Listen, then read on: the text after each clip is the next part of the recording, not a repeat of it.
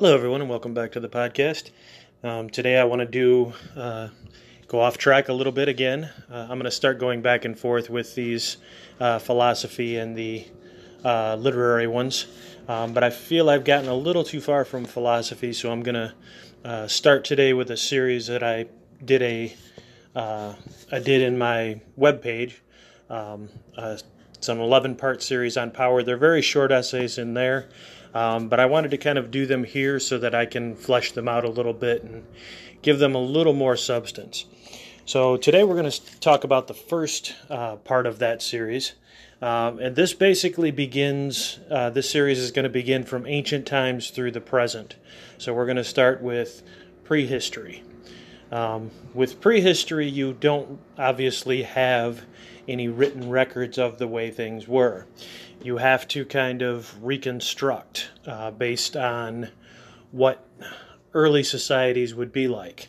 Your best, and by early societies I mean very early hunter-gatherer societies. This is not even things that are a couple thousand years ago. These are tens of thousands of years ago. You would have societies that would have a similar hierarchy to what you see in social animals, the primates, the lions, things like that. You would have one ruler who would be ruler by nature of being the strongest. And whoever was the strongest basically would get their way, and everyone else would be forced to follow them. There's a problem with this type of power, though.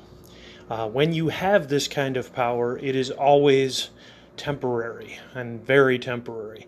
The first time you stagger, the first time you slip, you run the risk of somebody overthrowing you. So this is not a power that's very stable. This is something where you would have periodic struggles for power and a society that wouldn't be very organized because everything would be based on the leader trying to keep power and other people wanting to take it away. As the time went on, people started to have other questions and concerns outside of power. And one of those questions and concerns started to be, how did we get here? Where do we go after we die? And so early on, you start to get people that start creating the ideas about the gods and the goddesses. And the brighter people who were in power realized if they wanted to make their power more secure, they needed to cooperate with these people. These people could give them a more legitimate basis for their power. Now, part of what I base this on is by looking at very old stories. Gilgamesh, for one, the ancient Greek, the ancient Roman, the ancient Norse. They all have these stories that are similar in that the royal bloodlines are connected to the gods. So they start to create these very rigid hierarchies. And in these hierarchies, you will see these things happen over and over again. There are the gods at the top of the pyramid, sometimes with one main god that is over the other gods, sort of a king or queen of the gods. And then below that, you have the ruler on earth and the priests, and then below that you would have the aristocrats, nobility, and below that you would have basically peasants and slaves. And these stories, like you see in Gilgamesh, always, as I said, tie the bloodlines of the king to deities. And this is to sort of reinforce the idea that if you go against the king, you came from human parents, and who came from human parents, this person has a god or goddess in their bloodline. You are trying to go above your place in the hierarchy, and the punishment for that was always extreme and severe. In Gilgamesh, you have Gilgamesh refusing a goddess, and the goddess has her father send the bull of heaven down to punish him, and Gilgamesh revolts even further, and he and his friend kill the bull of heaven. So you have them thwarting the will of the gods. He has stepped above his station and fought against someone who is higher in the pyramid. For punishment for that, his friend dies, gets sick and dies.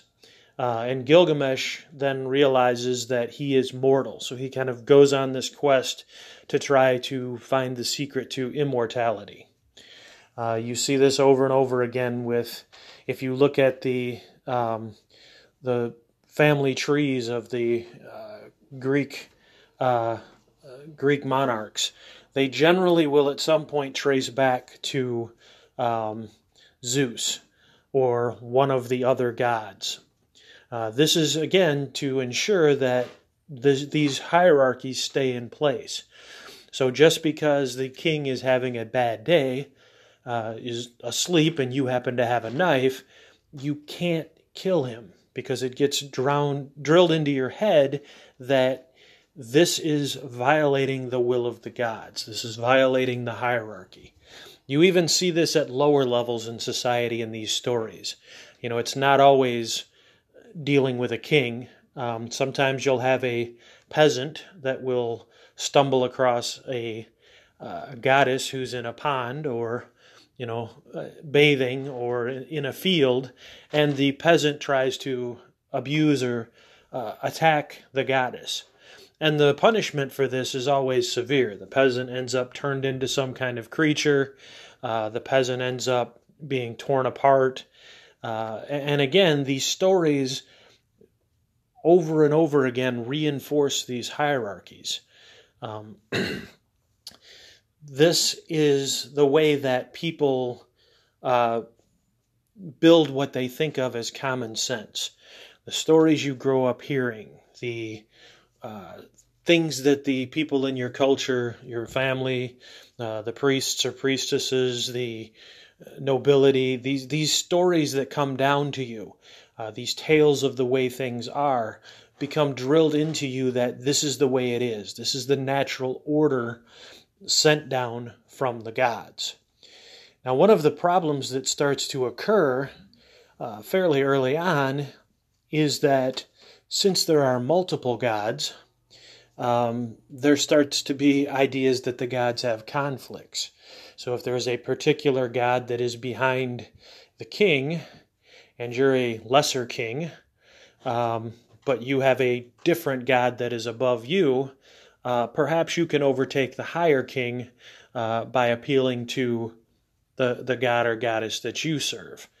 The cities of Athens and Sparta and Troy all had their sort of what you would call their patron god or goddess that was the one that they were following. So this idea of multiple gods starts to create difficulties for the people in power. Because, well, I just prayed to this god, therefore now I'm okay. I'm still in the right with the gods. I can do this. So they had to invent a god that was not as easily able to be doubted. And the god that they come up with, and most people will probably think this is strange at first, but this god that they come up with that is harder to doubt is money. Coins at first, or pieces of precious metal or precious gemstones. Now, the idea that these are gods seems a bit foolish until you actually step back and think about what is the value of these precious metals, these precious stones, these pieces of paper with writing on them.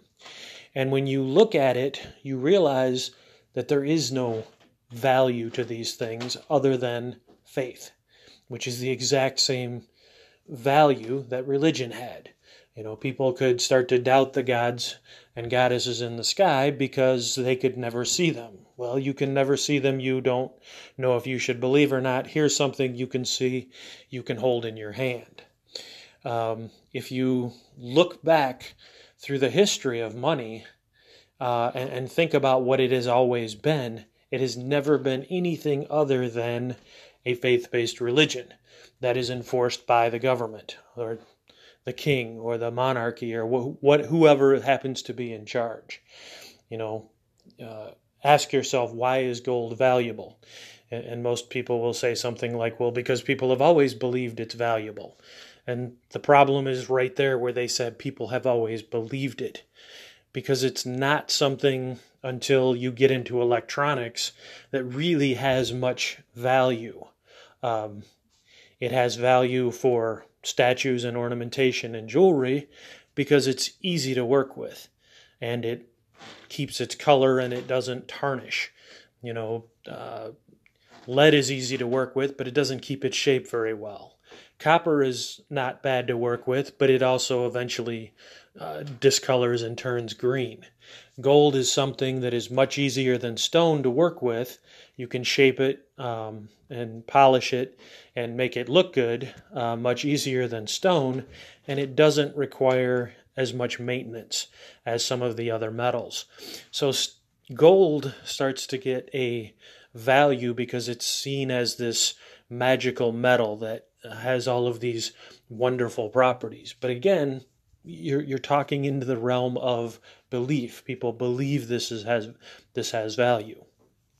Gold, as I said, the only actual value to it that we have is it is a great conductor of electricity that doesn't corrode, so it's used in electronics. Pre-electronics, though, this value wouldn't have existed.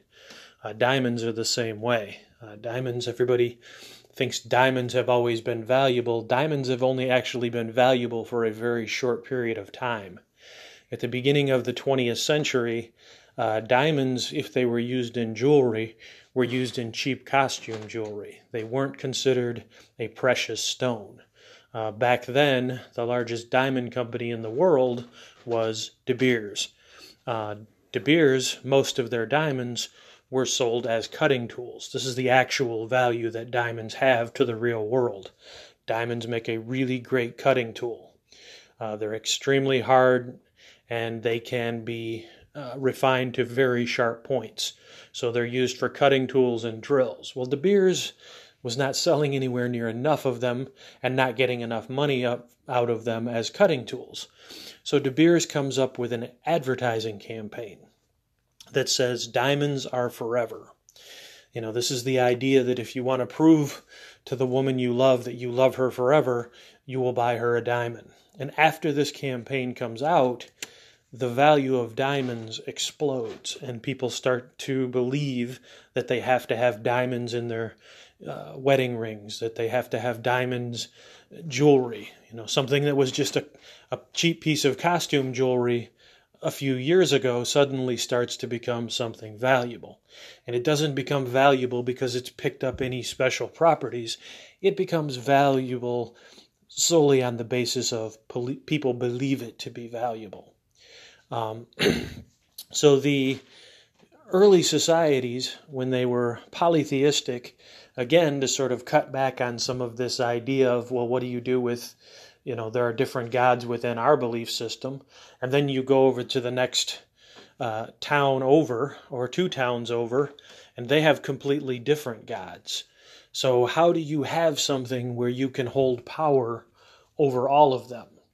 You can do it by military force, but you've got to remember populations were not as large then as they are now, and military campaigns now and then are extremely costly. It costs a lot to feed these people. It costs a lot to arm these people. So the idea of having large armies all the time is really not feasible unless they're constantly bringing in goods. So the idea of using money creates a system where you can have wealthy areas that can sort of take power over poorer areas. I'm going to break off this for now. My next one, I do promise I will get back to cultural criticism. We're going to talk about cultural criticism actually and post-colonialism next time. I hope all of you are well. I hope all of you are staying safe, and I will talk to you again soon.